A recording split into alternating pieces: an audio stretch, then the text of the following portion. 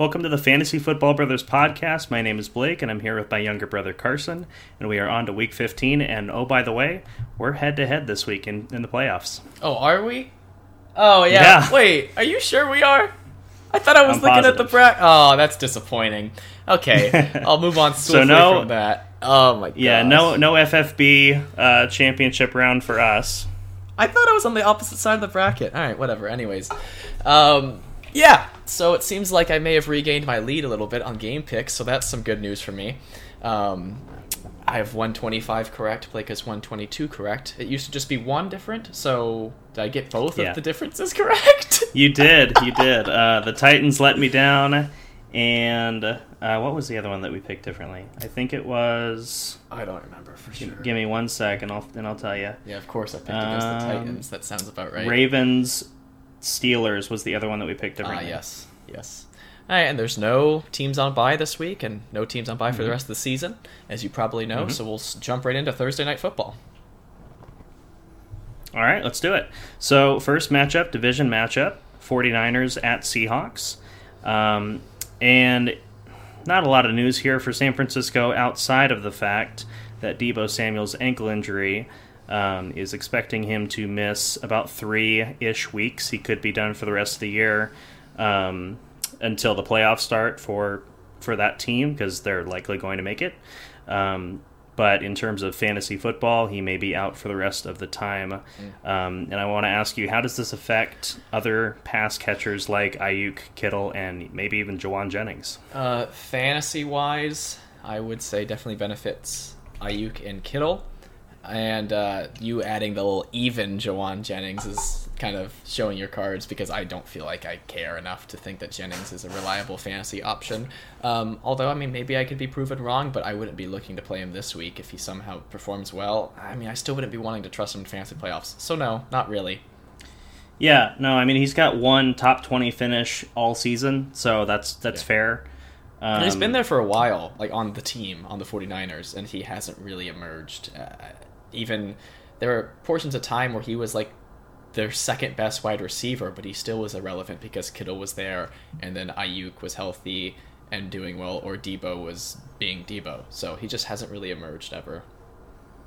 Yeah, that's fair. And I think, honestly, on top of that, it might just be leaning heavier on Christian McCaffrey in the pass game. That's fair. That is fair for sure. All right, cool. Let's talk about the Seahawks now. Ken Walker has no injury designation, but it's not a great matchup, so I would say lower expectations. He is still a must-start. And then let's talk about the pass catchers.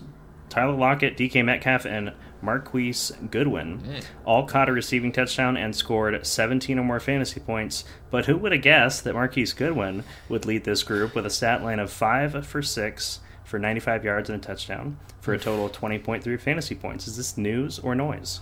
I think it's since this isn't literally the first game this season where he has boomed, I'd say it's a little bit of news, but I'm still leaning more towards noise just because I wouldn't be looking to play who I think is the third best pass catcher, and I think everyone would think that, in this offense in the fantasy playoffs. But once we get to this stage in the season for fantasy football, there are some players that I would not really be willing to take the risk on, and if they burn me on the bench, I just have to live with it, because at the end of the day, I never was going to consider starting them over someone else that should be healthy in my lineup. But, if you have an injury to a player that has been there all season and you have a vacant slot, I mean, someone like Marquise Goodwin might be a pretty good play, but I wouldn't be looking to start him over someone else I already have that's doing well. Yeah, I think the thing about it is, maybe if this was mid-season and you could kind of take that risk on a player, it might be worthwhile. But, being in the playoffs and the way that San Francisco completely dominated and shut down Tampa Bay's passing offense, it's just not a good look. And by the way, the Seahawks, despite the receivers' stat lines, they struggled in general last week. I mean, they did end up losing to Carolina at home. So, I'm with you on that. I think it's kind of in the middle, but for fantasy purposes, it's mostly noise. Yeah.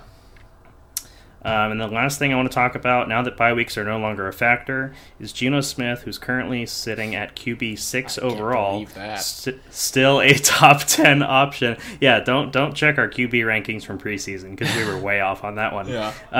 But is he still a top 10 option this week given the matchup? I'd say he's probably more of a high-end QB2, just outside that top 10, given the matchup. Yeah, that's fair, and he's finished at QB 11 a couple times over the past month of games, so I think that's more reasonable. It is, I mean, we keep saying it, but it's a really tough matchup, and the fact that San Francisco is only favored by 3.5 points in this game, granted they are the road team, but that seems a little too low. Yeah, I mean, I thought about the Seahawks for a second here just because of Debo's injury, but, I mean, you can't bet against this defense on the 49ers. Yeah, that's kind of where I'm feeling as well. And really quick, I am going to go look at Seattle's defense. And also just to add San on to Francisco. that, it doesn't even really matter about their defense being amazing. That's a great added bonus, but...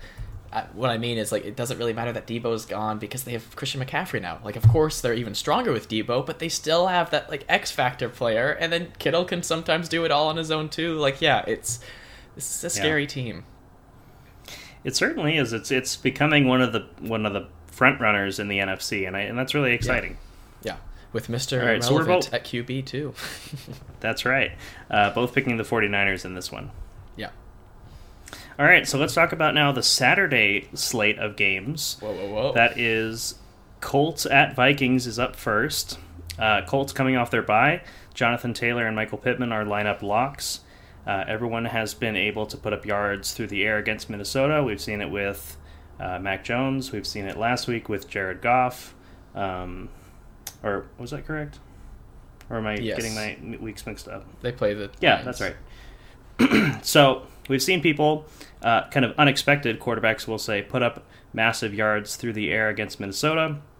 I think if you need a sleeper pick for the first round of the playoffs, Alec Pierce, who caught 4 of 8 targets in Week 13 for 86 yards and a score, could deliver again this week. What do you think about that? Yeah, I think that's a good sneaky play. I'd be more interested in DFS, but it's a Saturday game, so I don't know how many competitions that would be in. But if you wanted to do that, then my fantasy playoffs. But again, like the situation I said with Marquise Goodwin, if you have a player that last second got injured and you really don't have a good replacement, I think Pierce probably a better player than Goodwin in my eyes. Yeah, this is a much more appealing matchup from that sense. Yes. And I agree. It is considered a sleeper pick based on, he's rostered in 32% of leagues on sleeper.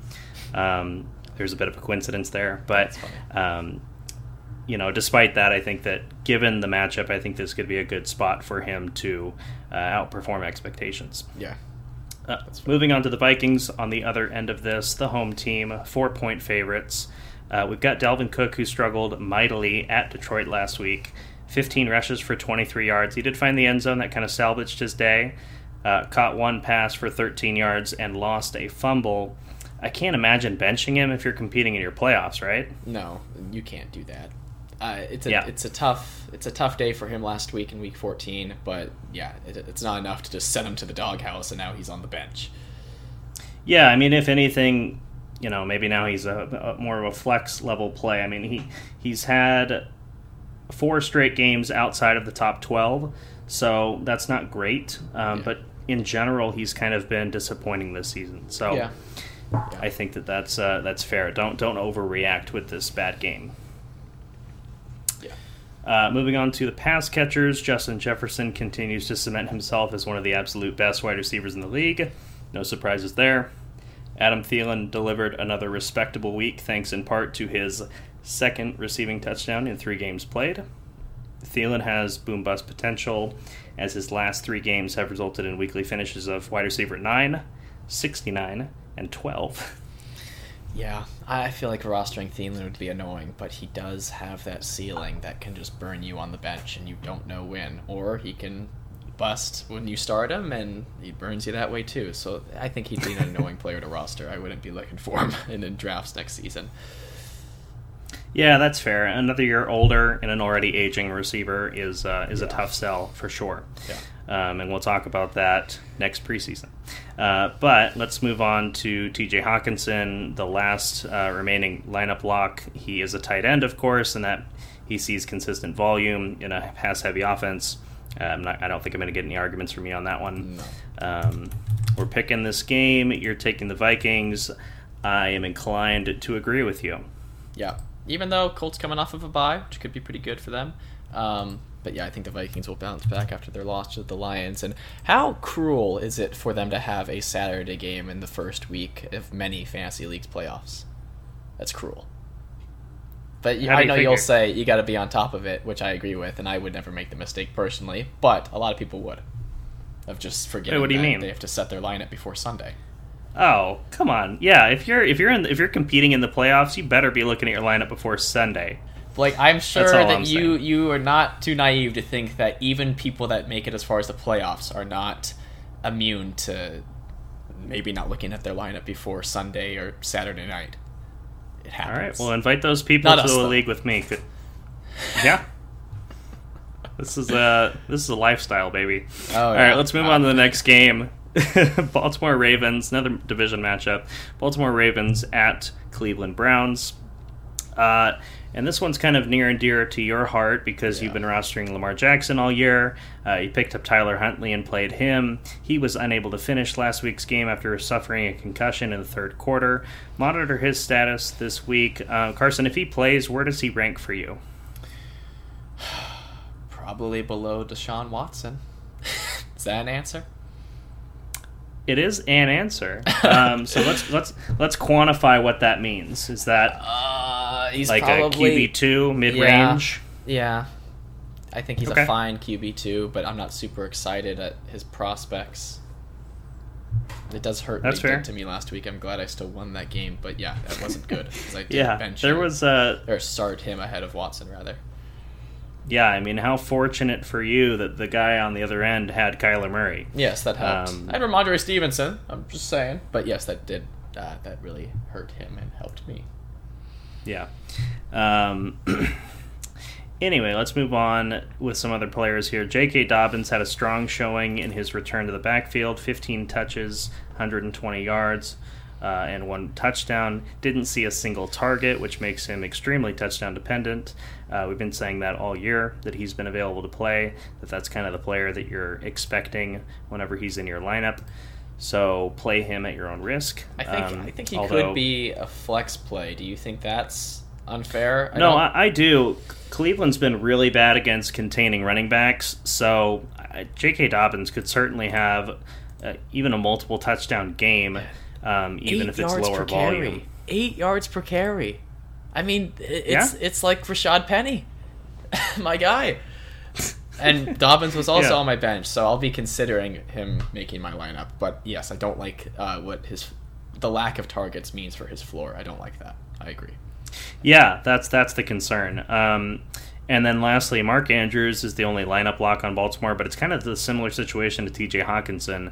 Although you could argue Andrews has been worse lately. I'm going to pull up his game log Yeah, he here. definitely has been. 3.7, 9.4, 11, 12.3. Those were his last 4 since their bye week. But it's still too bold to not the bench tight him. end one that you drafted, that's for sure. Correct. All right, well, let's talk about the Browns next. Here's a fun fact for you. Cleveland has 1 offensive touchdown since Deshaun Watson returned as the starting QB. Is that news or noise considering their last 2 opponents were Cincinnati and, 1-win Houston? It's a little bit of news. You kind of tactically put Houston as the second team that you listed, making it seem like that was the second game against them. I don't know if that was tactical, but it is better that, you can say he was rusty in his first game back in years against Houston and then came back against a tough team in Cincinnati the next one and only did 1 touchdown. But I think seeing some level of progress from his first start to his second start, I think is also news. So I don't know. I'm feeling a little conflicted because this offense does not look that good, and they do like to force everything through Chubb. If they are doing well offensively, but I still think that Watson's trending in the right direction, but he set the bar low to start off, I'll say that. Yeah, that's certainly true. And I would say since Lamar got hurt, you're not exactly spoiled with riches at QB. No. So you'll take what you can get. Yeah. With Nick Chubb, he has scored 8 and 8.4 fantasy points respectively in his last 2 games. That really hurts, but you have to keep starting him. He's RB6 on the season. You're just praying that he finds the end zone this week. Yeah. Moving on to the pass catchers, Donovan Peoples-Jones has been boom or bust with Watson under center. Stat lines of 3 catches on 3 targets for 44 yards and 8 catches on 12 targets for 114. So that is a wide range of outcomes that we're seeing from him. Given the matchup, is this a game that you're leaning more towards flexing DPJ or benching him? Probably flex a little bit. I mean, I don't know. I know the Ravens defense started off with a lot of injuries this season, so maybe they've changed, but to start the season, teams were slinging it against them. So, it could happen again. So, again, DPJ is someone we talk about a lot because he finds himself at that fringe spot, but I'd be leaning a little bit more towards him being a flex option than wanting nothing to do with it. How about that? Yeah, I think that's fair. I think if you're considering flexing Donovan Peoples-Jones, you may not have better options. Yeah. So, and that's not an indictment. You like him on more his than skill. Marquise Goodwin and Alec Pierce, right? Yes, I would think so. Yeah, that's fair. But let's talk about Amari Cooper. He's been objectively worse since Watson's return with weekly finishes of wide receiver 54 and 61, respectively. Cooper is wide receiver 12 on the season, but given how he's performed over his last 2 games, should fantasy managers continue starting him? And I know that this is kind of contradictory to the conversations about running backs, but it's a much different conversation when you look at wide receivers. It is different. I would still say you probably don't have a safe option that's just sitting on your bench that you would bench Cooper for. If you do, then I mean Cooper hasn't really proven himself since Watson's been there, so that's not unfair. But I just don't think you probably have someone that's not also a risk. So I would go with Cooper if you're having to take a risk. And here's the only other thing that I'll add to this conversation is that Amari Cooper, for whatever reason, has been a much worse player on the road this season than at home, and he is coming home to play Baltimore this week. Interesting. So if that swings you in one way or the other, so be it. Lastly, we'll talk about David Njoku. He's a top 10 option at tight end. Will you be starting him this week against me? Maybe. We'll see. And again, we have 2 flex spots rather than a tight end spot, so it's not a given that I'm starting him at tight end. So we'll see. Need to look over everything again, but he's definitely in consideration, and I think I'm going to pick the Browns in this one. I think if Lamar was healthy, I'd probably go the other way, but I think it is a close one, though. I know, and I'm considering starting the Ravens based on... Well, I am going to pick the Ravens. I'm going to pick the Ravens. I think that Cleveland's just been a bad team since Deshaun got there, and I don't know if this is necessarily the week against a very good Baltimore team, which, by the way, has the same record as the 49ers. So let that sink in. True. I think that what's interesting with the Ravens, though, is they've put up 26 points in the last 2 weeks combined and won both of the games. It's not good. No. Yeah, I mean, I can't imagine Cleveland's totals are that much higher when you look at... But they didn't win put both up 10 last week. Yeah, 10 and 27, so that's 37 points over 2 weeks is better. I'll give you that. All right, let's talk about the Saturday night primetime game, and that should be a good one. Yeah. Assuming we get early season Tua versus what we saw last week. That's the Miami Dolphins at the Buffalo Bills. Like I was alluding to, Tua looked terrible on Sunday Night Football, completing just 10 of his 28 attempts for 145 yards at the Chargers. He has been QB 17 or worse for 3 straight weeks. I would look elsewhere in 1 QB leagues. Would you agree? Yeah, I guess so. I mean, it's surprising. He was undrafted in a lot of fantasy leagues because people thought this kind of was his floor, and then he proved everyone wrong. And what was it, week 2, when he threw like 5 or 6 touchdowns? But yeah, not a good run of form for Mr. Tagovailoa in the last 3 weeks for sure. So yeah, I don't think that's unfair to look elsewhere. Yeah, let's talk about the running backs briefly here. Raheem Mostert and Jeff Wilson combined for 15 carries, 1 reception, and 70 total yards. It's another bad matchup for this backfield. I would avoid if possible. I made my one trade this season, and I don't regret it, and it was getting rid of my share completely of that backfield. I had both of them. Of that backfield, yep. Yeah, I mean, they've had good weeks independently, but this stat line and then moving on to the Bills, it's not a good look for either of them, really. Tyreek Hill knocked me out of playoff contention. This is a fun little personal anecdote. In my ESPN league with his bizarre fumble recovery touchdown, I don't know if you saw that on social media or if you were watching, but it basically turned into like a rugby scrum on top of a fumble, then the ball squirts out, and Tyreek Hill, the fastest guy on the field, scoops it up and runs around the defense and takes it all the way to the house. So if that play hadn't happened, I'd be competing in my playoffs in that league. Oh, so that's too bad. Shout out to anyone else who had a similar thing happen to them. With Tyreek Hill, monitor his status. He was playing through an ankle injury last week, and it seems more likely than not that he'll play, even if it is at a reduced rate. And then, more personal anecdotes, but also relevant to you. Jalen Waddle has been infuriating to manage lately, with weekly finishes of wide receiver 99 and 69 over his last 2 respective games. Last time Miami played Buffalo, Waddle went 4 for 6 for 102 yards. So I'm hoping he can return to midseason form and put in a strong performance this week. Wide receiver 99. Sorry, wide receiver 99 is like borderline not playing. Yeah, it's like he got a few snaps out there like Rudy, but yeah, it's not good. I am inclined to still start him based on that last time they played Buffalo. Yeah, but also that, if I remember correctly, that was the game where Miami ran like an absurd amount of plays, or was it the other side? I can't remember. It was so long ago. I think it was Miami that ran a lot of plays. I think it was. Yeah, that might be the case. Either way, I still have to think that Jalen Waddle is going to figure it out. I mean, he was limited to an injury 2 weeks ago.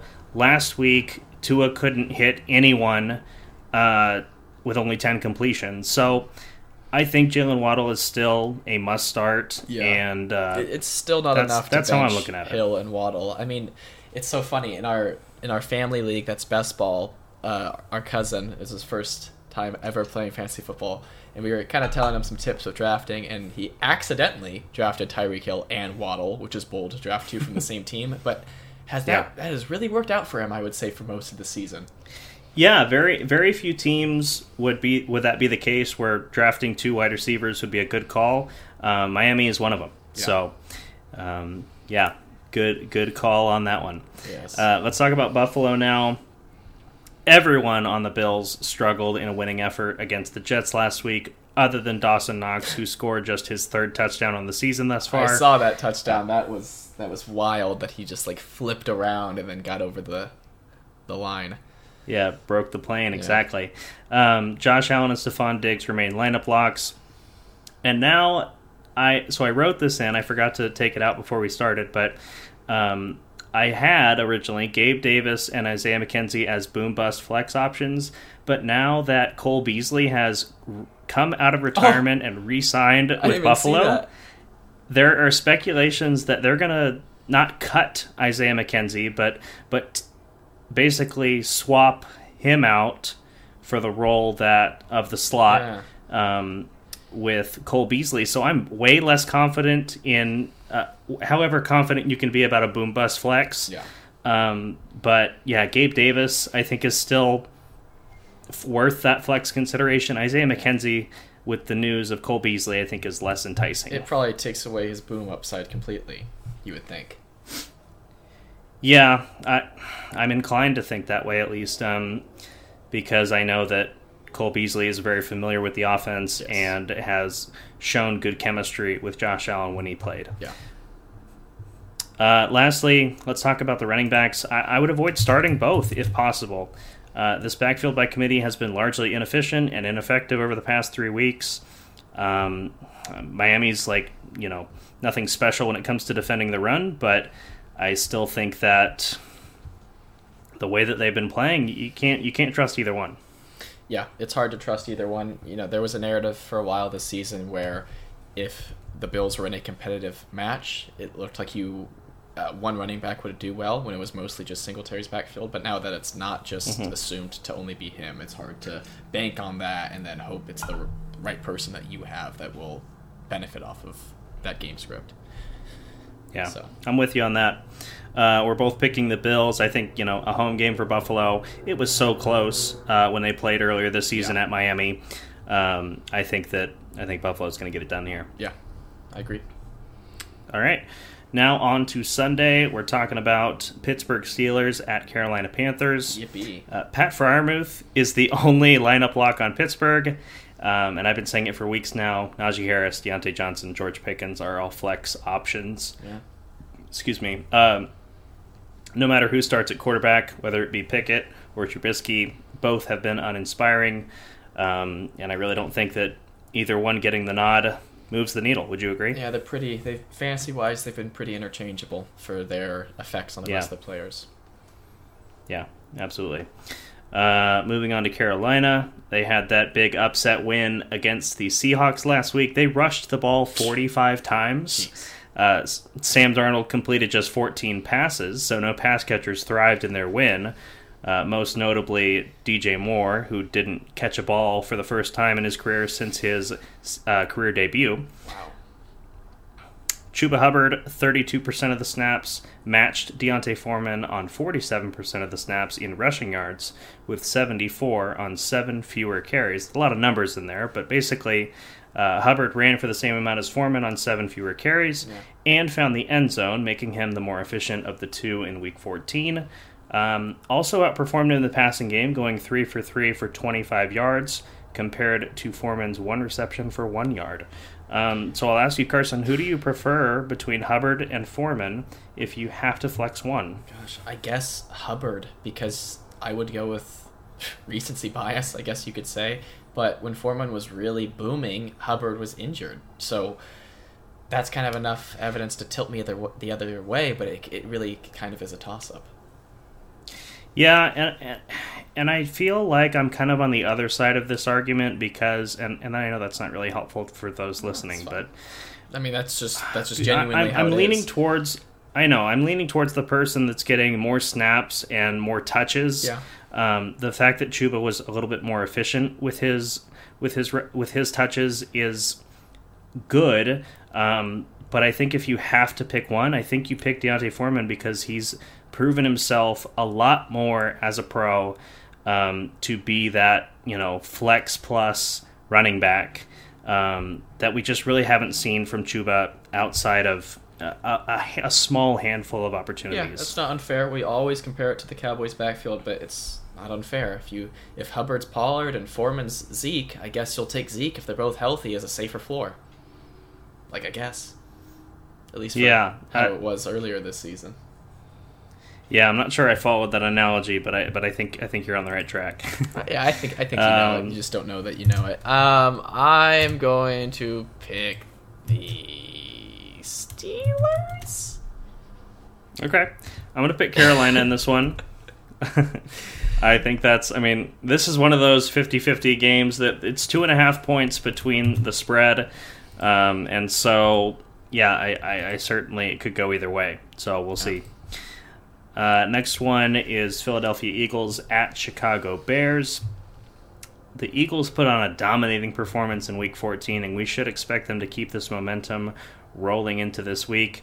Jalen Hurts, Miles Sanders, A.J. Brown, Devontae Smith are all lineup locks, and I believe we're at least one more week away from Dallas Goedert returning.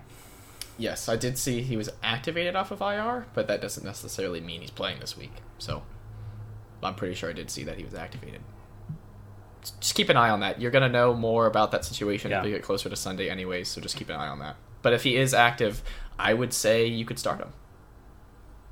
Yeah, no, I would too. I think if he's expected to play, he's a lock it in top tight end, top 10 tight end. Agreed there. There you go. Moving on to the Bears. I'm going to ask you just straight up, because this is, I think, a little bit controversial. Is Justin Fields still a top 10 option coming off his bye? He's been QB 8 or better in 7 consecutive games, but they really haven't played anyone like Philadelphia this year. So what are your thoughts on that? I would say no. I just don't see him rushing for... Okay, let's see. For his stretch of really good games, he's rushed for like at least 71 yards. Or how about... No, okay, there's one. At least 60. Let's just say at least 60. I don't know if he can do that against the Eagles. I don't know if he can. That's interesting.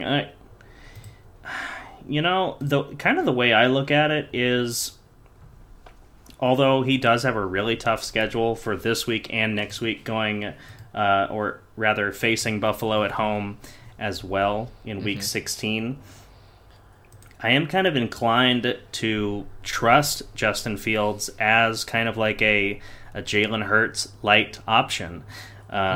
He's not as effective passing the ball as Jalen Hurts, but I mean, you've seen some of his big runs this year. He just looks like the fastest guy in the field at times. Yeah. And I mean, hey, I'd start him over Watson and Tyler Huntley. How about that? Well, and those are QB2s, as we've already established. So I think he is a high-end QB2 and probably more of a low-end QB1 if you're wanting to be a little bit more, I guess, optimistic with him.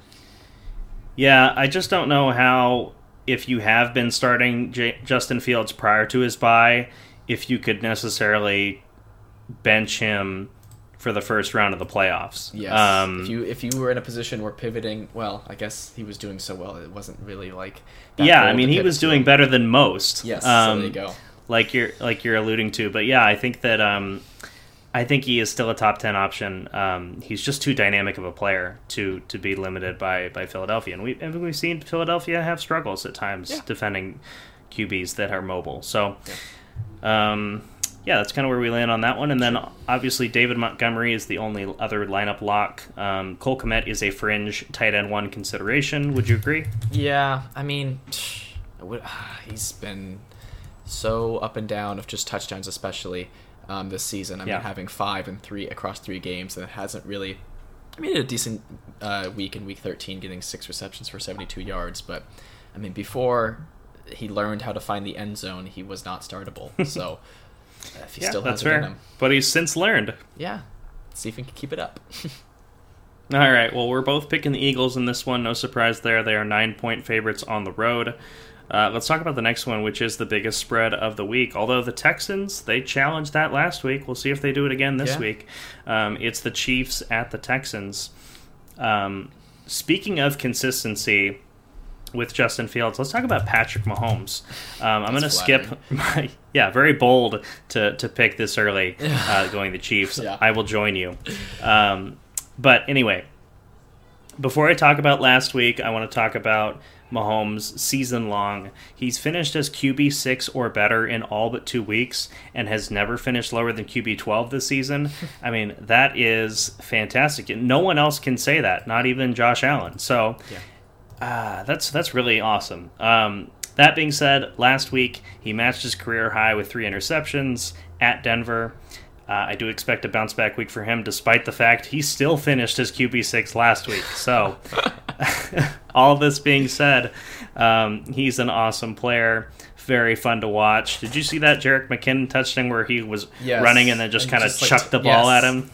That's shot put it. That's that X factor ability that Mahomes has. Sometimes that annoys me when, especially the no look passes, if they don't pan out, that annoys me. But he does find a way to make a play happen, and it is amazing. And I feel like unless you roster him, I'm sure you're noticing how good he's been for you. But I feel like just in general, kind of quietly is the QB2 and quietly putting up that consistency that you are highlighting. I don't know. I just feel like we're too focused on all these other people when Mahomes just keeps getting it done. So we're talking about the other people because it's like, oh, Mahomes is Mahomes. Yeah, and I think that's kind of fair. I mean, last season he was a bit underwhelming given where he was being drafted. But this season I think he has returned value in a very serious way. Yeah. Let's talk about the running backs now, which, by the way, I think both of them are at least flex options. But Jerick McKinnon did steal the show last week. He finished as the top running back in the league with 32.4 fantasy points on just 13 touches. I know that scares you, but just give me a moment to explain. Right. I'm not completely convinced. I'm not 100% sold that Jerick McKinnon's going to be, an RB1 moving forward. But he has been a fringe RB2 for 3 of his past 5 games prior to this breakout. 2 long receiving touchdowns is going to inflate anyone's numbers. But he is trending in the right direction in terms of taking red zone carries away from Isaiah Pacheco, whereas that was something that Pacheco was doing initially when CEH got hurt. That trend has shifted in McKinnon's favor recently, so it seems like a bit more. He is more established on the team as well. Andy Reid likes him and was using him pretty heavily in their playoff run last season. So he's got a foothold on this backfield. I'll put it that way. I think that's fair. And I mean, you're about to talk about Pacheco, or I don't know, maybe you already did those specific stats, but the matchup is what makes them both flex options, and I agree with that. Because it is difficult to pick one out of this backfield. It has been all season, even when if it seemed like there was one of CEH, we're like, no, don't trust it. But in this matchup, I think that makes some flex options. And Jerick McKinnon's, I feel like, kind of had an interesting career. I remember a few years ago, and just him at the Vikings being really good with Latavius Murray as the other running back. And then he went to the 49ers and got injured before the season started when he looked like he was going to be their starter, and now he's back here. It's interesting. Mm-hmm. Yeah. No, you're absolutely right. And yeah, I would almost argue, and I don't want to be disrespectful, but I would almost argue that McKinnon and Pacheco are both better than CEH. Yeah, I've never been convinced by CEH, and I think you all are well aware of that from both of us. If you've been listening much this season, we've pretty much always been pounding the table of selling high on CEH this year. Yeah, but just his whole career, I sound like such a hater, but I've never been convinced that he could be like the focal point of any backfield. Yeah, the sole focal it's not point. Unfair. Rather. Based on the eye test, it's not really showing out. Pacheco, like I said, he was overshadowed by McKinnon last week, but he still put up respectable numbers, 13 carries for 70 yards and 3 catches on 3 targets for 23 yards. He runs hard. Yes, he does. Like I said, and he stole that number 10 from Tyreek. But like I said, the matchup's fantastic. Both running backs are flex options at the very least. Yeah. And then, of course, Juju Smith-Schuster and Travis Kelce are lineup locks. There you go. All right, let's move on to the Texans. With Dameon Pierce expected to miss Week 15 with an ankle injury, there are no lineup locks on Houston. And the one player that I will mention is wide receiver Chris Moore. He stepped up big in both Brandon Cooks and Nico Collins' absence last week, catching 10 of 11 targets for 124 yards. Both aforementioned wide receivers were fringe flex options when healthy. So does this breakout week for Moore change your opinion on starting a Houston pass catcher? I know that you roster Nico Collins. So give us some insight. I've seen Chris Moore, I think early last season, him and a different player that he's on the roster but usually doesn't get involved. Like in the same week, both caught long touchdowns and had boom weeks and was great for Philip DFS. Dorsett? Maybe. Yeah, this season? No, I think it was early last season I'm thinking of specifically. My point is, just a random point in time where I see his name pop up and have a great week. So I'm trying to say... maybe Chris Conley. I think it was Chris Conley. It was both. It was 2 Chris's. Yeah. I thought it was 2 Moores, but it was 2 Chris's. You're right. So it wouldn't be the first time that he's boomed like this, so I would... That kind of makes it seem like I'm saying I would still trust the other 2, but like you said, they were already fringe, so this is probably enough to make them even more fringe and probably want to look somewhere else. So, okay, I kind of view it the other way in that if both Cooks and Collins play, I don't think there's any possibility you can start Chris Moore. Oh, no, my point is I think that if Cooks and Collins can play, I think they're both even more fringe, and I'm not looking to start Moore. Regardless of... But if Cooks we're saying Collins, the same thing, though. Yes, we are. If Cooks and Collins are both inactive again, I guess Moore could be a decent play. But I think it seems like that's not going to be the situation, though. It's a good matchup. I believe that Kansas City ranks last against wide receivers. You know who did well against them last week passing the ball? That's all I'll say.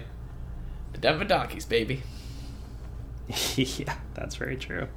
Okay, well, I think where we're going to leave this, we're recording on Wednesday.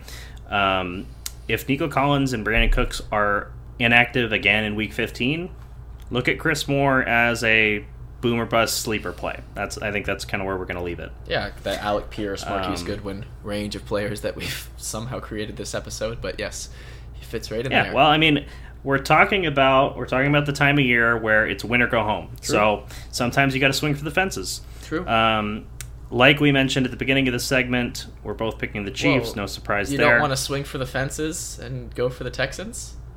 And by the way, I think this is that's the usually biggest spread. your. I think they they outdid what their spread last week was against the Cowboys. No, last week was 17. 17. Oh, Yeah. I thought it was 13.5 or something. Okay, still. Yeah, hope you didn't bet for the Cowboys to cover that one. Speaking of, let's move on to Cowboys at Jaguars. Lineup blocks for Dallas consist of CeeDee Lamb, Tony Pollard, Ezekiel Elliott, and Dalton Schultz. Any question marks there? Any disagreement? What did Schultz do? I guess well. Schultz is a tight end. The bar is low. He is a good tight end. 10 targets, yeah. I mean, that's a game, 14.7 with no touchdowns. That's what makes Schultz an elite tight end. That's really all it takes. So, fine. Yeah. Okay, good. I didn't figure you'd have issue with that. Yeah. Dak Prescott has finished as QB 11 or worse in 3 consecutive weeks. So how does Dak rank for you this week?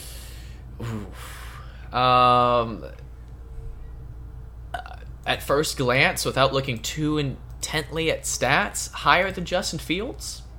What do you think about that? Ooh, I wouldn't. I'd pick Fields over Prescott. I think the rushing floor. No, I'm considering the matchup. I think given how dynamic Justin Fields is, I would much prefer him over Dak Prescott. No, I thought it was a close one. That's why I brought it up. Okay, well, I don't think it's as close as you think it is, but that's okay. My point is, Dak Prescott's not having to do much for Dallas to continue to win games. He's relying on the defense, he's relying on his running backs, and that's kind of where they stand, which, by the way, Cowboys signed T.Y. Hilton. Did you see that news? I did, yeah, that is interesting. I don't think it really has any impact for fantasy purposes. Not really. But kind of a neat story for him. He's never won a Super Bowl. If the Cowboys make it all the way, that would be awesome for him. But yeah, I think Dak Prescott's outside of my top 10 this week, and I think that's just kind of the way I feel. I just feel like a lot of people probably... Oh, that's actually funny, because the person in our main league that has Dak, I believe, also has Justin Fields, so that's funny that I made that comparison. Mm-hmm. So I think that would be kind of a little bit of a tough call, but I think in a lot of circumstances you might not have a better option as it goes, as it always goes, but it's fringe. I think that's fair. Okay. Let's talk about the Jaguars now. Trevor Lawrence put up a monster performance in Week 14, finishing as the QB1, 30 completions, 42 pass attempts, 368 yards, 3 touchdowns, and also 3 rushes for 7 yards and an additional score on the ground. Lawrence has finished as QB8 or better in 3 of his last 4 games. Here's the bad news. Dallas is second in the NFL in sacks, only behind Philadelphia. So Lawrence and his team have their work cut out for them. I'll ask you, this is kind of the theme of the episode, is Lawrence a top 10 option this week in spite of the matchup? I kind of want to turn it back on you, because Lawrence or Prescott, who would you start? Oh, boy. That's basically the question. Yeah, so based on last 3 games, with Prescott being worse, QB 11 or worse, and Lawrence being QB 8 or better, I would lean towards Trevor Lawrence. He's having to do it more, especially with how Travis Etienne has been struggling. I think that they're having to lean on Trevor Lawrence a lot more lately. And if this game is going to be competitive, it's a 4.5 point spread. I do expect it to be competitive. If the Houston Texans can put up a fight against Dallas, certainly the Jaguars can, that took down Tennessee last week. I know that this is we're kind of creating a Frankenstein amalgamation of all these games being put together for analysis, but Trevor Lawrence has been hot lately, and Dak Prescott has not been lately. So I'm leaning towards Lawrence despite the matchup. The Jaguars need this win way more than the Cowboys do, so I doubt they'll be afraid to sling it. How about that? I think that's something to consider. Okay, so where do you fall on that? Are you picking Lawrence or Prescott? I've probably convinced myself Lawrence after what I just said, I guess. I mean, he was the QB1 in Week 14, so it's hard to... And I know it's a really difficult matchup, but it's just hard to turn around and be like, all right, well, have fun on the bench. I think that's fair. I think that's smart to look at that. Let's go back to Travis Etienne. He continues his slump. I know you roster him in case the listeners didn't know. After looking like one of the most dangerously efficient running backs in the league, he has been held under 11 fantasy points for 4 consecutive games. So how does Etienne rank for you this week? Is he still a... I think he's at least a flex. Does he still make your roster? I think he does. Yeah. I think he does. I mean, that stretch that you're talking about before the slump where he was amazing, I mean, this is yards per carry. 7.1, 8.6, 8.14, 6.5, 3.89. That's not that great. It's fine, but he boomed that week too. And then the last 3 weeks, it's been 1.5. Ouch. He barely played it all that game, to be fair. 4.15, that's fine. And then last week, 1.88. 17 carries for 32 yards. Like, how do you go from one of the most efficient rushers in the league to extremely inefficient? I don't know. I still believe in him enough to start, though. Yeah, something must have happened over the bye week. Yeah. But yeah, no, I think he is still a flex consideration. I don't think it's that... I mean, it hasn't been good. Let's be honest. Yeah. But yeah, I think he's still a flex consideration, given the volume. And if if Trevor Lawrence goes up to the coach and says, "Hey, coach, remember whenever Etienne and I played on Clemson? I used to pass the ball to him. We should do that some." No kidding. That would help him tremendously. Hasn't had more than 3 receptions in the game. Yeah, you're right. Yeah. So let's talk next about the pass catchers. Zay Jones has a game where he finished as wide receiver 75, sandwiched by 2 top 8 finishes, averaging 11 targets and 7 receptions per game over his last 3. What's your confidence level in Zay Jones against Dallas? I think I'm more pessimistic with him than I am with Lawrence. Interesting. Yeah, I mean, I'm more inclined... Talk about Kirk, because I kind of want to just talk about them together if I'm going to do this. So okay. Tell me about We'll talk about Kirk. Kirk is the inverse of this.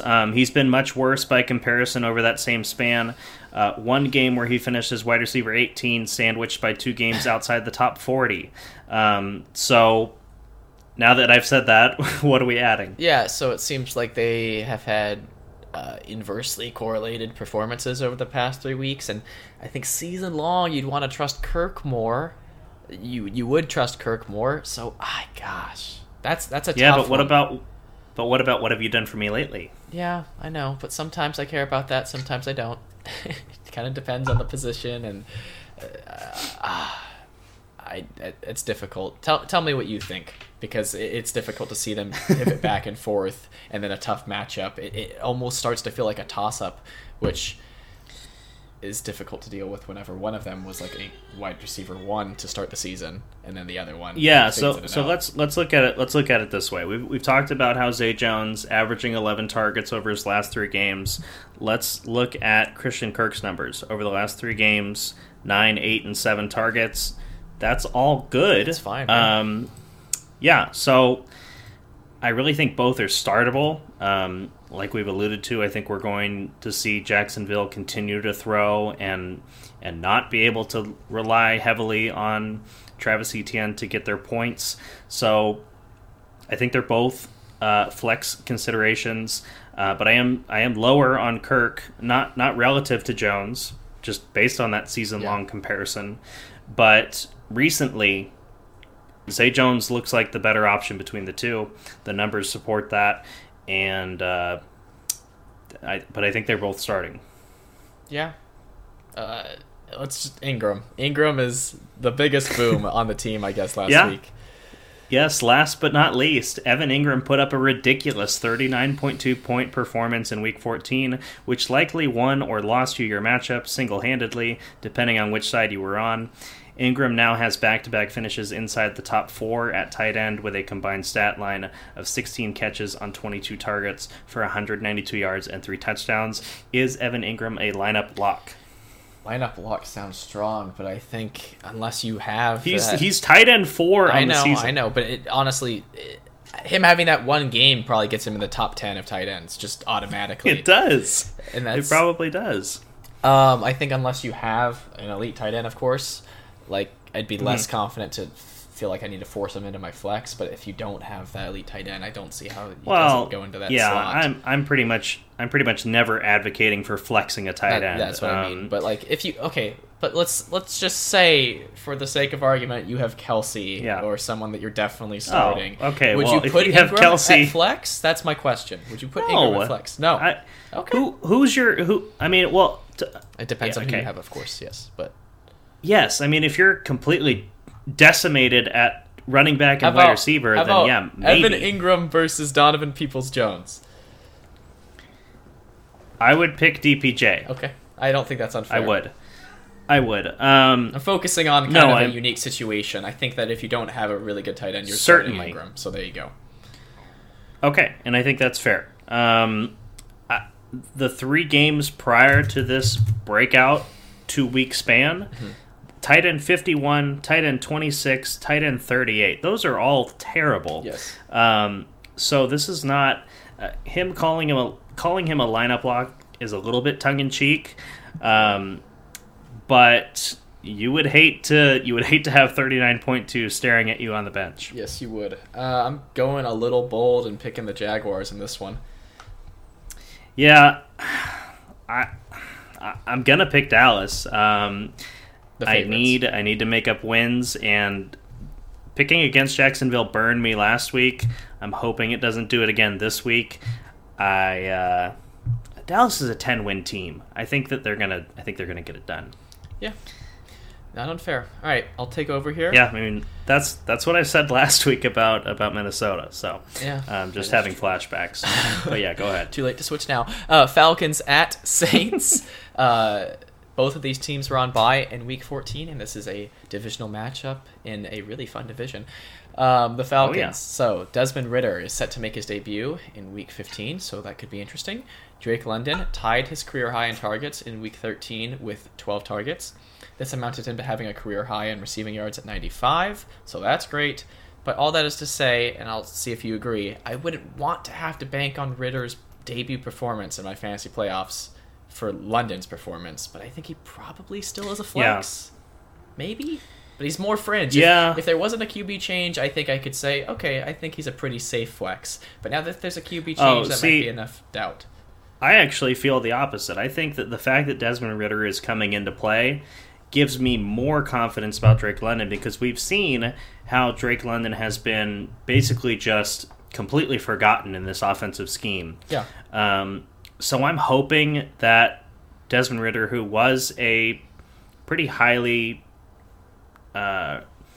recruited player coming into college and a valuable player coming into this season's draft, I think Desmond Ridder provides upside for Drake London. I mean, if you're having to flex Drake London, you're in a bad position, and it's probably fortunate that you even made the playoffs. Yeah. But if that is the case that you find yourself in, I feel like Desmond Ridder being the starter can only help Drake London. I don't think it can hurt him. I agree. I do think that Ridder is an upgrade. I just wish it happened earlier in the season, because banking on his debut in fantasy 100% playoffs, agree. That's what makes me worry about it. I completely agree with that. Yeah. I was saying it. I mean, think about how long ago I said how long is it going to take for Atlanta to give Desmond Ridder a chance, and what it ended up taking was an injury to Marcus Mariota. Yeah. So I don't know what they're doing there.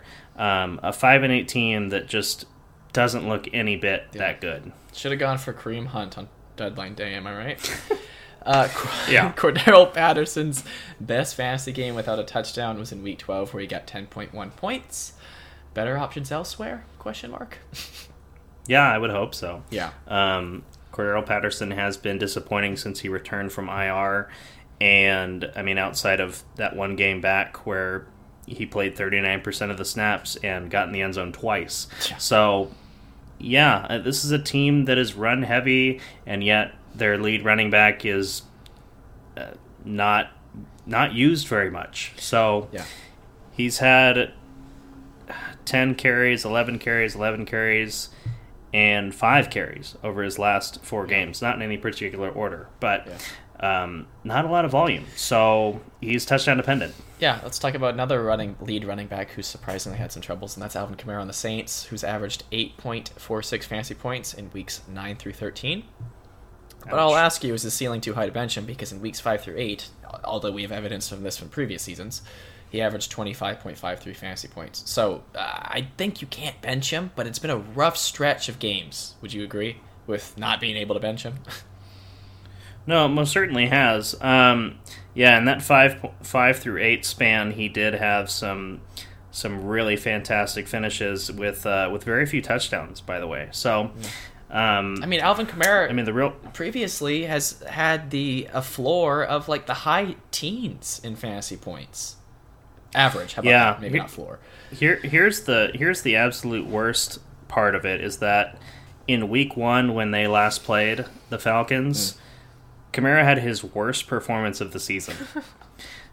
So that doesn't give me any hope. I do agree with you. I think his ceiling is too high to bench him, but he just hasn't been the player that you drafted. Yeah. And you even got him at a discount because of the potential suspension. Yeah, definitely, especially depending on when you drafted. But no, Alvin Kamara is too talented to bench, and you probably don't have 2 better running backs ahead of him because at the very least he's a flex. Yeah, I agree. Chris Olave hasn't really boomed in a while, but he is Mr. Reliable, as we have said, week in, week out. This is kind of a tough one to pick. I guess I'll go with the Saints. Banking against Ritter in his debut. Yeah, I'm going to join you. I think if anything, I don't know what to expect from Desmond Ritter in the NFL, and that's kind of what we know Andy Dalton's the starter.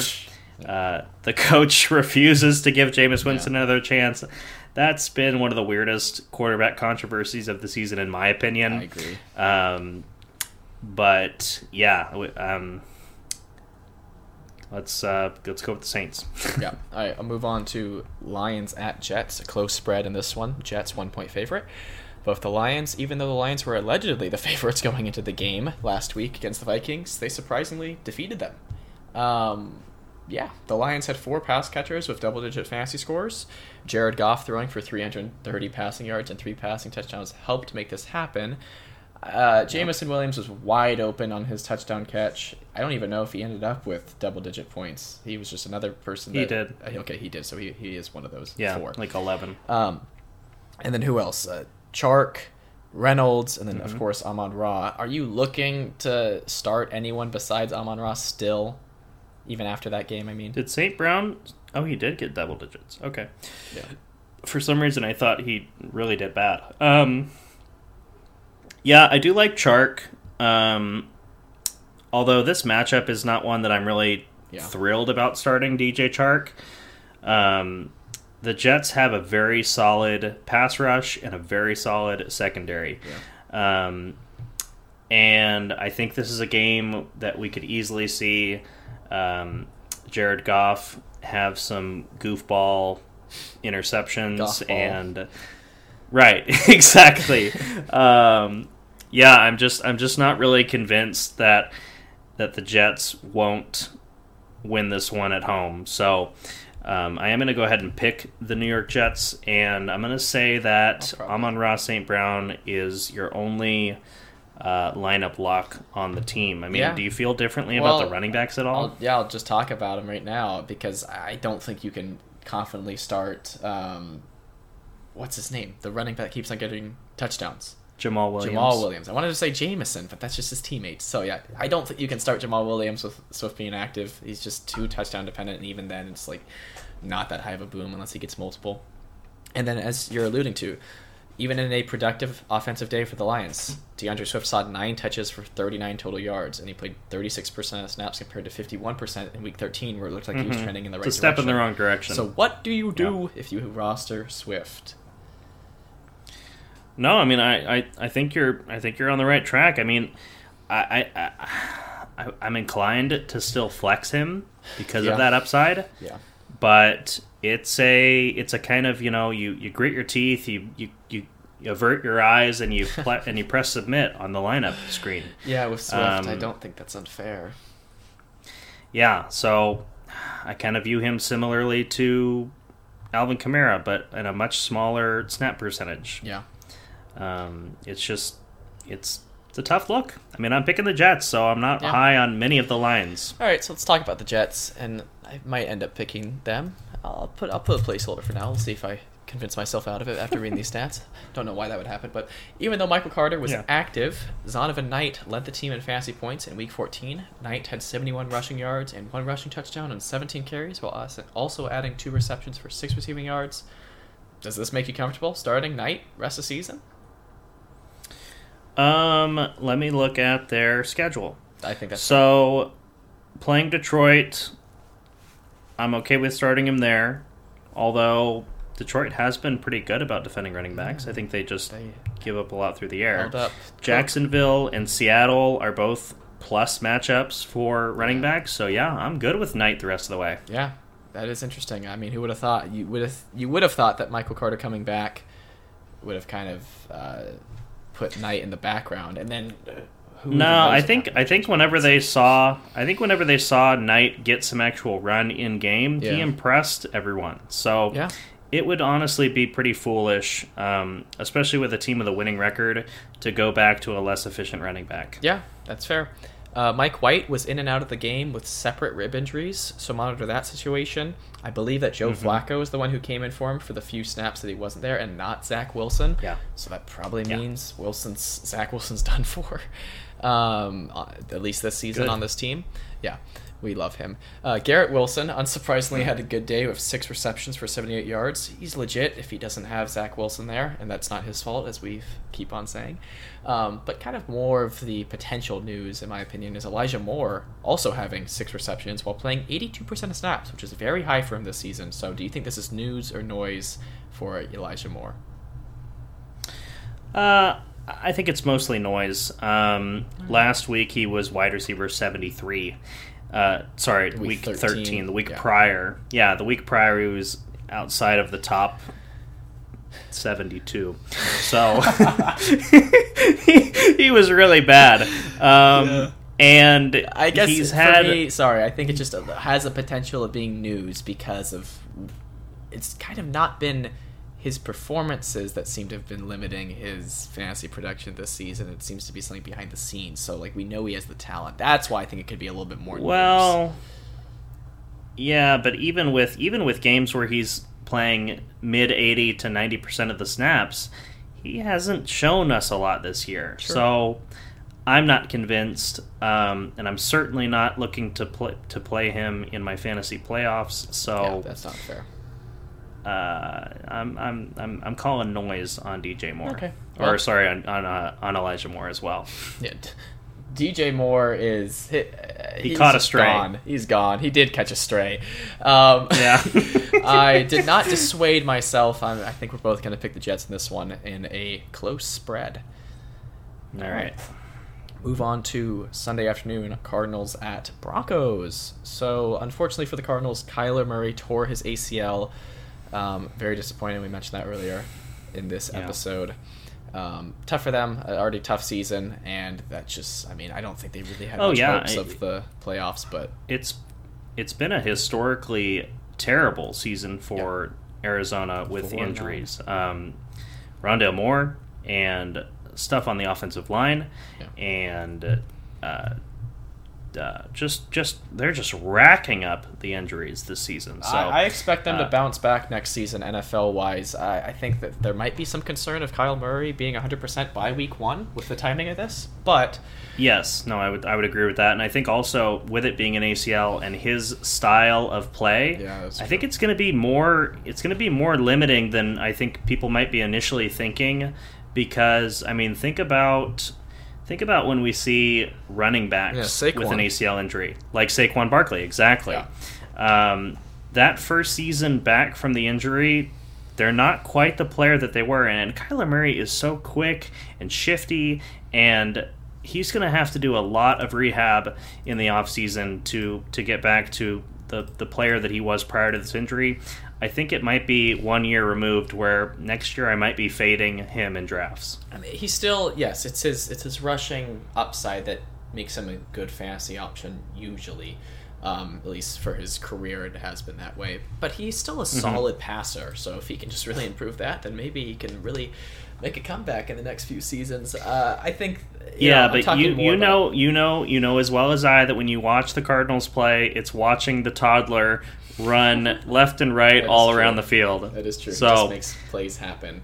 But they'll have, at least should have, DeAndre Hopkins and Marquise Brown and Rondale Moore all healthy, and that's been rare this season. And as we see, Rondale Moore out for the rest of the season, placed on IR. This makes the reemergence of Greg Dortch possible, but he played in 5% of snaps in Week 14 when Moore was inactive. So I'm more inclined to think that it's just going to be Hopkins and Marquise Brown that will likely have most of the production fantasy-wise, and nobody else. Pass catcher-wise. Yeah, that kind of surprises me. It does surprise me that Robbie Anderson got more run last week with Moore's inactive. But I don't know. I would say this. Take a look at what your platform is projecting for Greg Dortch and into consideration, because I'm just not convinced that Robbie Anderson is going to take that role away from Greg Dortch. Yeah, but it's just more about, do you really want the third best pass catcher with Colt McCoy as the quarterback? I don't know. That's a fair point. Yeah. No, you're absolutely right. But yeah, keep an eye on him. He's probably back on the waivers, and he had proven to be really good earlier on the season with injuries and suspensions opening the door for him. But it was with Kyler, so I guess that kind of remembered that. James Conner has had a top 5 RB performance in 3 of his last 4 games. Touchdowns help make this happen for Conner, of course, as we know, but this is great timing for fantasy managers that roster Conner going into the fantasy playoffs. Yeah, he was I got to pat myself on the back. He was one of the players I talked about buying low earlier this season. We knew he was capable of it. It was just a matter of time. So, hopefully you pulled the trigger on that. Yeah. All right, I'll move on to the Broncos, which in a game where Russell Wilson got injured and a loss, I have some positives, actually. Whoa. Russell Wilson threw 3 passing touchdowns in a losing effort to the Chiefs. Kind of a late comeback effort from the Broncos. Scored some points. Yeah. I can't believe it. Monitor Wilson's injury status, as he might have suffered a concussion, is what I'm seeing, which forced him out of the game. Yeah.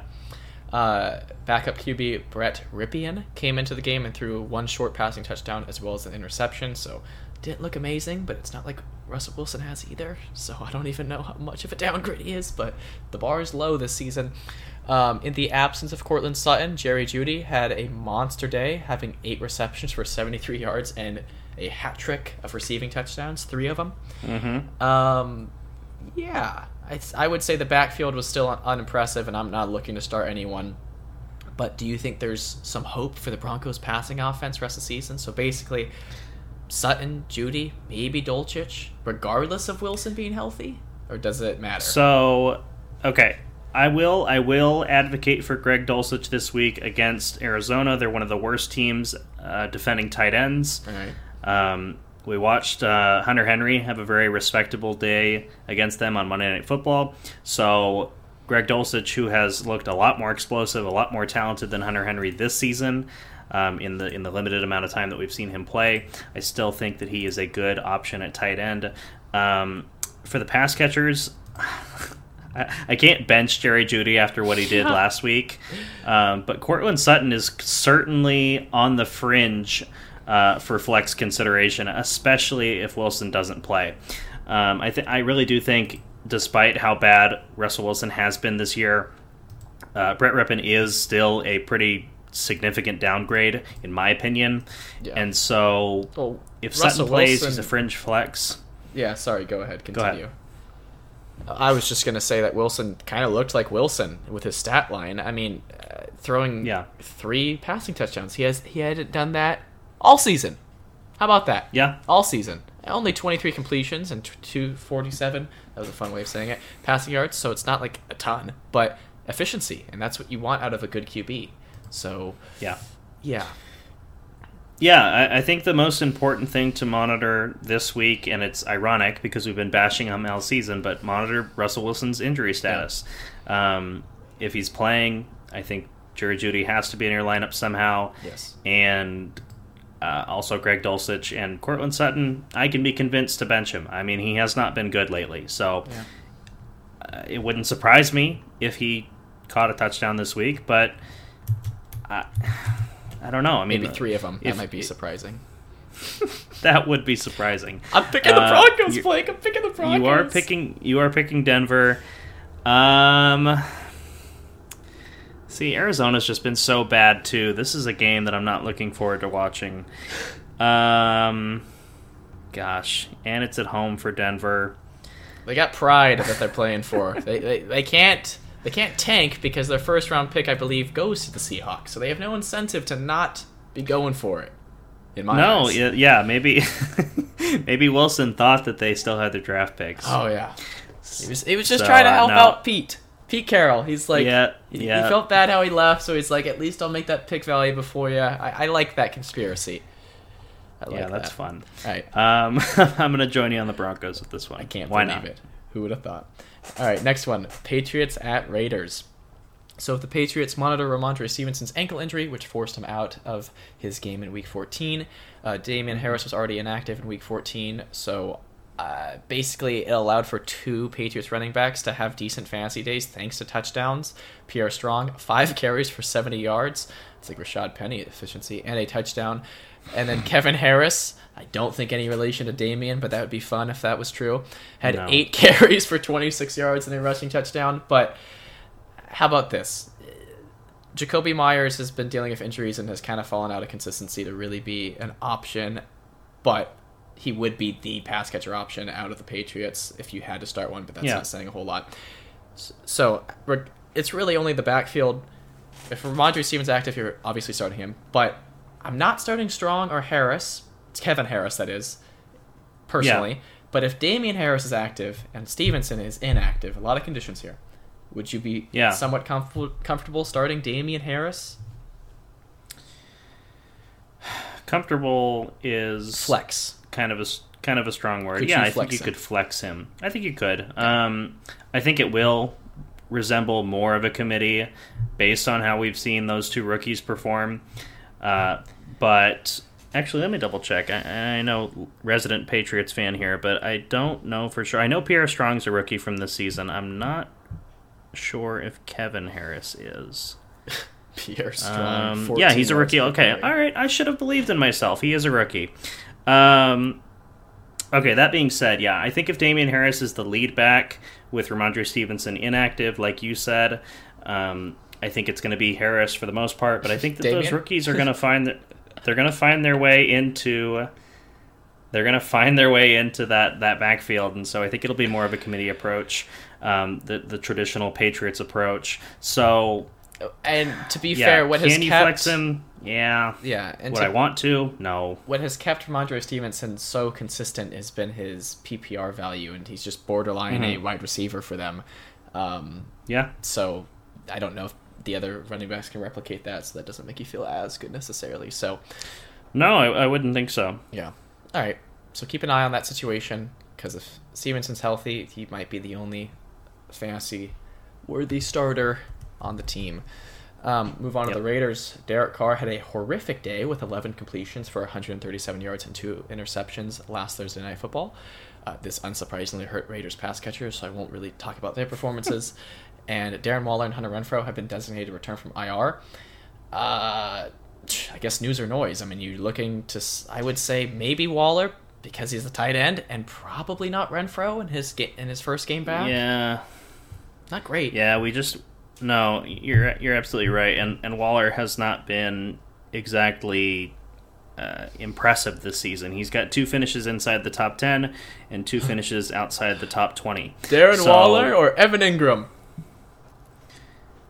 Evan Ingram. All right. Yeah. Yeah. I mean, we've seen it. We've seen it from him more recently, and he's got a better quarterback. Yes. Wow. I don't disagree. Yeah, I mean, we could be wrong, but I think that's kind of where the situation you might be dealing with. Yeah. Very realistic. Meanwhile, the Raiders are running Josh Jacobs into the ground, but still working out really well for him. 27 carries for 99 yards and a touchdown. They're getting their money's worth for his expiring contract. That's what it is. Yeah, so, I mean, he had over 50 carries in less than a week because he did that. He had like 26 on a Sunday and then 27 on a Thursday. I mean, he's running hard. Something to note, though, I mean, this isn't going to make you bench him, of course, but the Raiders' schedule for weeks 15 through 17 is home to New England, at Steelers, home to San Francisco. So you don't like week 15 and 17 really as a matchup for him. But yeah, no, it's one good matchup sandwiched between 2 bad ones. Yeah. And it looks like you're picking the Patriots? I'm thinking. Okay. And I'm remembering, I don't like the Patriots without Ramondre Stevenson, but I'm remembering that the Raiders lost to the Rams last week. So that's very true. I don't know. Yeah, I was hoping that you would overlook that. I mean, Patriots are 1-point favorites on the road here. This could certainly go either way, but New England's defense looked really, really good against Arizona on Monday night, and Derek Carr has not been very good, so I'm kind of banking on that. And that's also the difference with Belichick. Like, them losing Stevenson, like, fantasy-wise, that hurts a lot, but Bill is going to make that backfield just as productive, whether it takes 3 people or he finds the hot hand. Like, he'll just get it done NFL-wise. That's just kind of how it happens with him. Yeah, that's how good coaches get things done. Yeah. All right, we'll move on to Titans, my favorite team, at Chargers. I'm going to go ahead and pick the Chargers, even though it's only a 3-point spread. I should just go in before we even record this and pick whoever's up against the Titans. You consistently like to say that if it were up to you, you would have predicted the Titans go 0-17. Yeah. So. And I don't, I hate a lot, but it is actually, there's stuff to talk about besides Derrick Henry, even if it's not a ton, but there is stuff. So start Derrick Henry. Consider starting Treylon Burks if he's healthy. Still in the concussion protocol as of today, Wednesday, when we were recording this. But he has found some consistency and become a little bit reliable since he's come back from IR. So I think he's a fairly strong flex play, potentially. Don't think that Chargers defense is that good against the pass, from just what I think. Just don't think they are. I don't have any stat for that. I just feel like that's true. No, yeah, that's reasonable. Okay. The Chargers are definitely worse at defending running backs, but Chargers are kind of middle in the pack. They've been injury-stricken, to say the least. That's for sure. I mean, they got. I mean, they got nothing on Arizona, but they've had a tough year. Like Khalil Mack's on that team, right? Am I remembering that? Still, right? yes, yes. And your boy, who used to be a Patriot, what's his name? The cornerback. J.C. Jackson. J.C. Jackson. So this should be a better defense. I think this is a team that's really going to bounce back next season. But alas, I digress. Tight end on the Titans. Here we go. Chigoziem Okonkwo. Pretty good, maybe. Had 6 receptions for 45 yards and a touchdown. And it's not just one game. Blake played him DFS because he saw week 13. 4 receptions for 68 yards for him. So. Oh, hang on a sec. Maybe when we were talking about J.C. Jackson, what did you say about him? I don't know. I just said this defense could be good next season. I don't know if I said anything about J.C. Jackson specifically. Okay. Yeah, because he's been injured for a while. Yes, I did think he was injured. I don't think. Okay. Yeah. Sorry, I didn't mean to derail you. No, it's fine because that has hurt this team, and it is relevant to put that in perspective whenever you're thinking about them next season and how good they could be. I mean, just offensively too. It's relevant. and it's relevant to wide receiver DB matchups. Yes. So, all good. So news or noise with Okonkwo? I like him. He has been a player that has recently come on, especially in a team that's generally devoid of pass-catching talent. No disrespect to Treylon Burks, of course, but just a team that hasn't had that, consistent pass-catching option. Okonkwo is a player that is starting to come on, and I'm convinced he's a rookie. He is. He's been playing really well. Now, granted, the bar is low for tight ends, but over 100 receiving yards combined over his last 2 games and 10 catches over his last 2 games combined. Those are good stats. I mean, that's borderline 10 points a game. Yeah. He's found the end zone once. That's a good development. Caught a 2-point conversion last week. So these are all positive signs. I like him. I think if you need a sleeper tight end, he is a good option. I'm going to give you his roster percentage really quick, and then we can move on. It is 19% in sleeper. There you go. Pick him up. I will say something that's interesting, though, is that Austin Hooper, also a tight end on the team, had a decent day with 5 receptions for 68 yards. So it's like maybe it was tight end day for them. But seeing that Okonkwo did decent in Week 13 makes me feel pretty good about him, too. All right, we'll move on to the Chargers. Really, the headline is first game all season where Keenan Allen and Mike Williams both started and finished the game, and it showed. It only took 14 weeks to happen. Yeah, I can't believe it. Justin Herbert threw for 367 passing yards, only 1 passing touchdown, but I mean that volume is insane, and that is his ceiling. To just know he can just sling it. So you're confidently starting Eckler, Allen, Williams, and Herbert. So, what even is their record? Let's see. 7-6. They are 7-6. Yep. They could be getting healthy right at the right time. Yeah, I mean the AFC is going to be tough to get out of with the top dogs that are ahead of them, but the Chargers could certainly make a push. Yeah.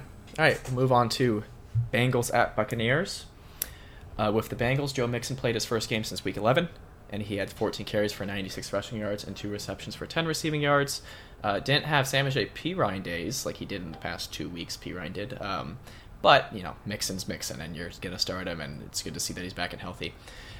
Blake was telling me a little bit more about the usage of T. Higgins, but injury troubles will say Higgins and Boyd played very little, and if you were hoping for any other receiver to step up, like Michael Thomas, I believe he's on the team. Not that Michael Thomas, but the other one.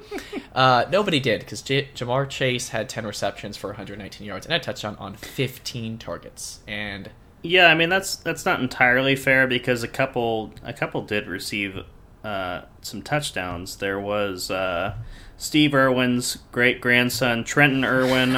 I don't think there's any relation. I'm just joking. But it was like 2 receptions, Steve. right? 2 or 3. Yeah, 2 catches for 58 yards and a touchdown. Yeah. I wanted to put it out there that someone else caught a touchdown. It wasn't just Jamar Chase, but yes, Jamar Chase played great. Yeah. I think there's a greater likelihood that he's Steve Irwin's grandchild than him making my starting lineup. Hayden Hurst was also inactive, so it just shows if Chase is there, he's being targeted with every pass. Not literally, but 15 targets is a lot. Yeah, I mean, if Higgins is healthy, genuinely, you're starting him. You're starting Chase. Hurst, I don't really think that makes that tight end coming off of an injury. No, Hayden Hurst is already considered unlikely to play this week based on Zach Taylor's reporting, which is the head coach.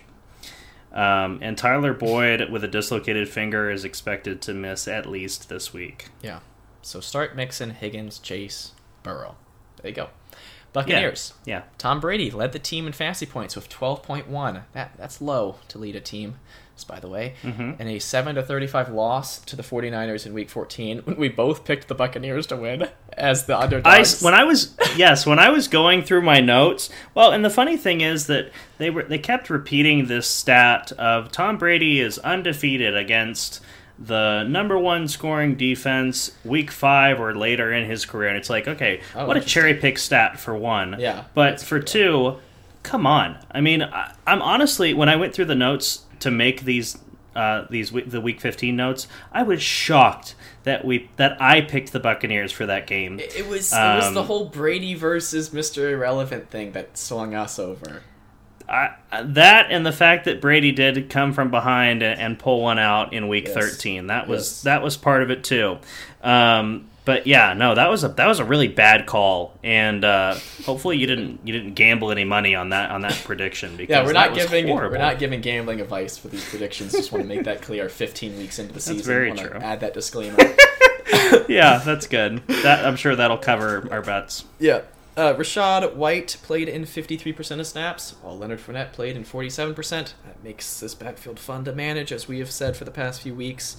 Godwin seems to be the better option over Evans if you're wanting to talk about pass catchers. Again, I don't think there's a lot of great stats to pull from this game. Blake might want to sheriff the class that he was talking to me before we started recording, that Mike Williams might be benchable. I don't think that's absolutely absurd. What did I say? Williams.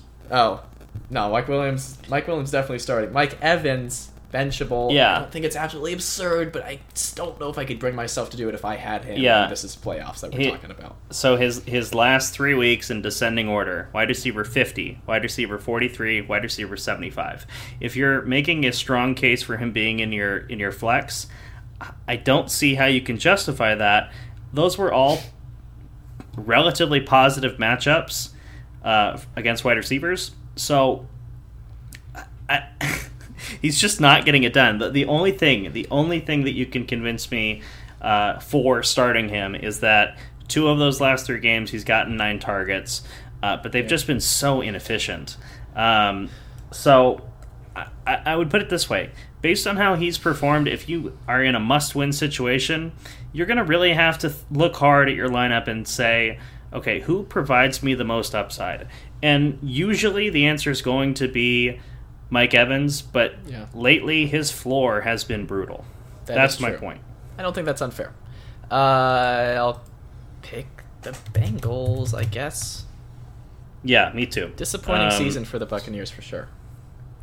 And they could still very easily make the playoffs. Yeah, and it wouldn't surprise me at all if they won this game. I'll just put that out there. Yeah. We should say that for every pick we do. Yeah, and you know what? If it goes the other way, so be it. Move on to Sunday Night Football. Giants at Commanders. The most recent tie in the NFL. Let's go. Yes, divisional matchup with the Giants. Just when we thought Darius Slayton was going to be the Giants wide receiver to roster, which might not be saying a whole lot, Richie James had 7 receptions for 61 yards and a touchdown on 9 targets and a season-high snap percentage of 91%. Before I ask you if you're somewhat convinced by that, Isaiah Hodgins also had back-to-back, just in addition to this, he had back-to-back games with a receiving touchdown, but I'm not convinced. I don't think you are either with Hodgins. But with Richie James, could he make your lineup as a flex? I like it more than Marquise Goodwin and Alec Pierce. Maybe Marquise Brown with how we played on Monday night. Yeah. Jeez, that was bad. True. No, gosh, in the playoffs, playing a Giants wide receiver in my lineup, how did I make the playoffs, number one? But number 2, it's too risky. I think it's a good stat line, though. And it is, but the fact that Darius Slayton was showing such consistency, and then Richie James pops up and Isaiah Hodgins is popping up, it just muddies the water. I think that there's too much ambiguity in this receiving core to play, to stamp my approval on one of these pass catchers and say this guy needs to make your lineup for this reason. I'm not convinced of anyone at this point. And to be anything fair, can happen. Any sort of receiving volume could have been inflated by the fact that they couldn't just use Barkley as their go-to guy. He only played 31% of snaps as he was struggling with the neck injury. Monitor his status. I'm pretty sure he's back to being a full participant in practice. So, him being the focal point does make it even more of a risky play to play a Giants wide receiver.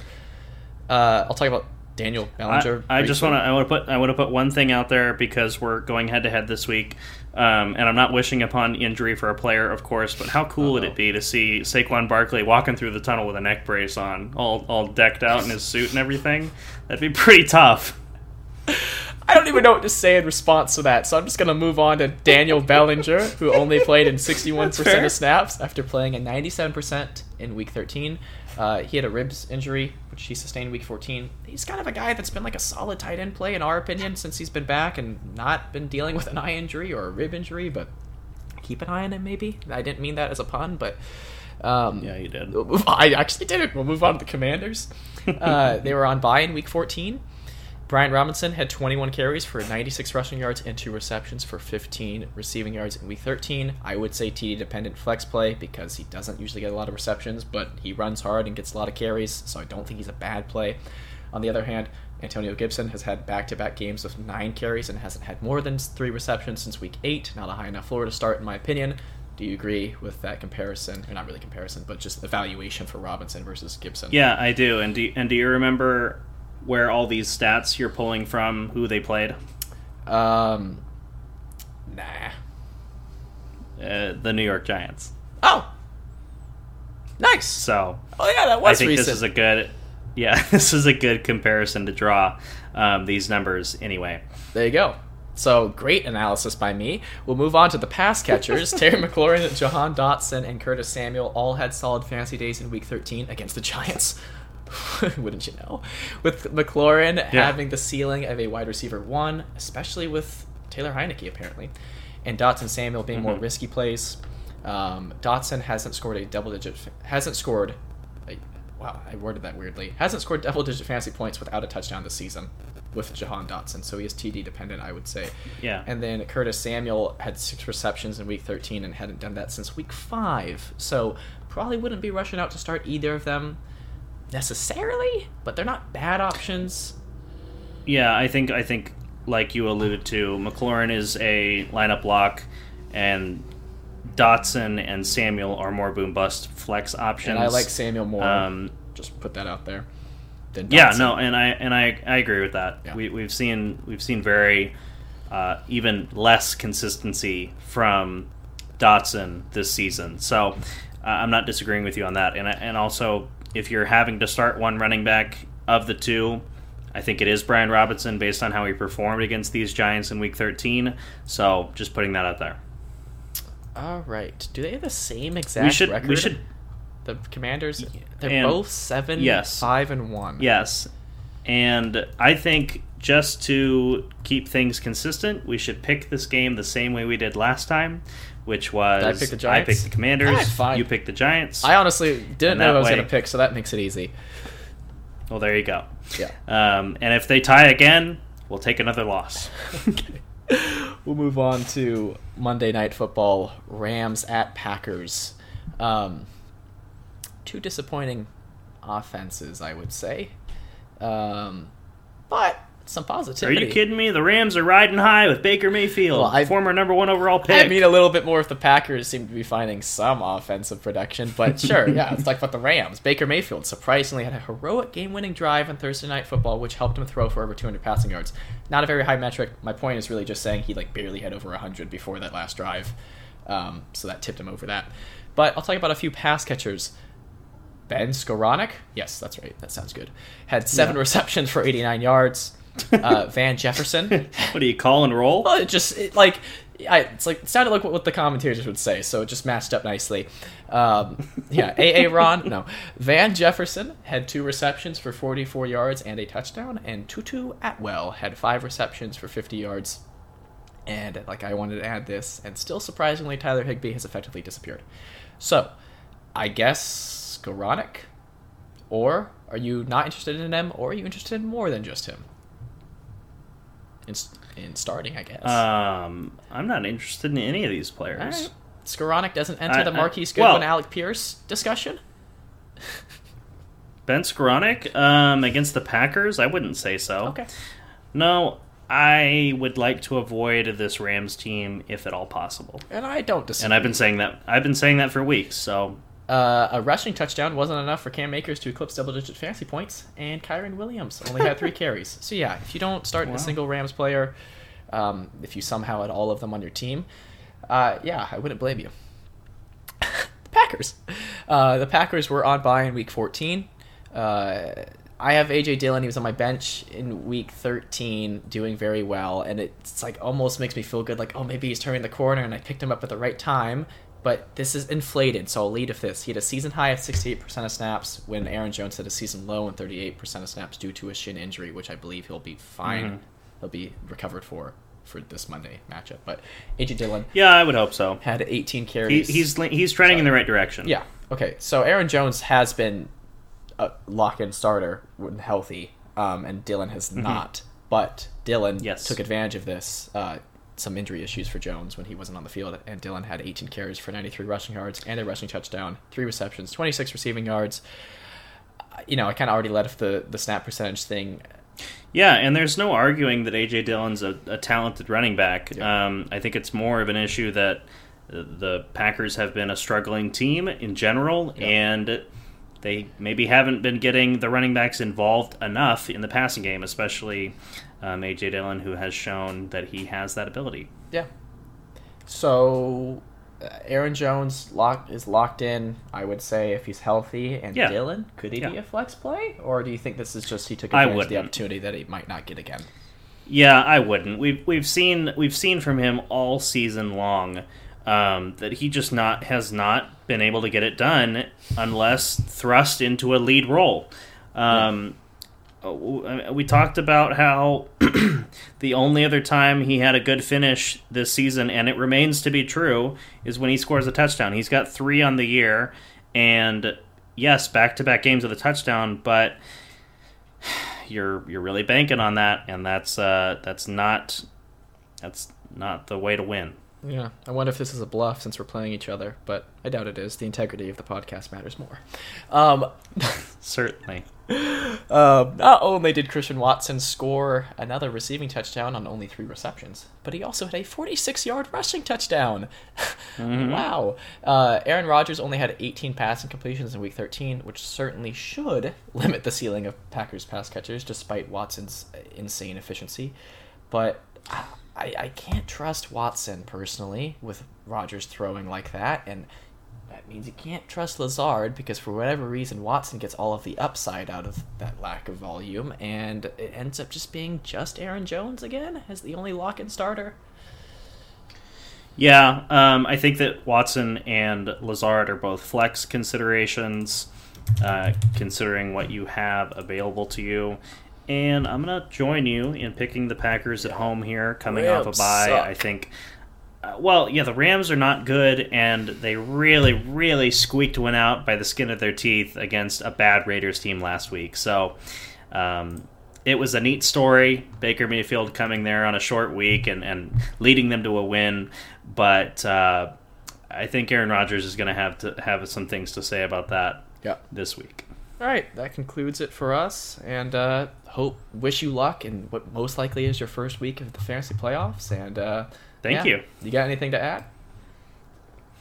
No, thanks for listening and or watching, and we will see you all next week. Good luck. Peace out, everybody.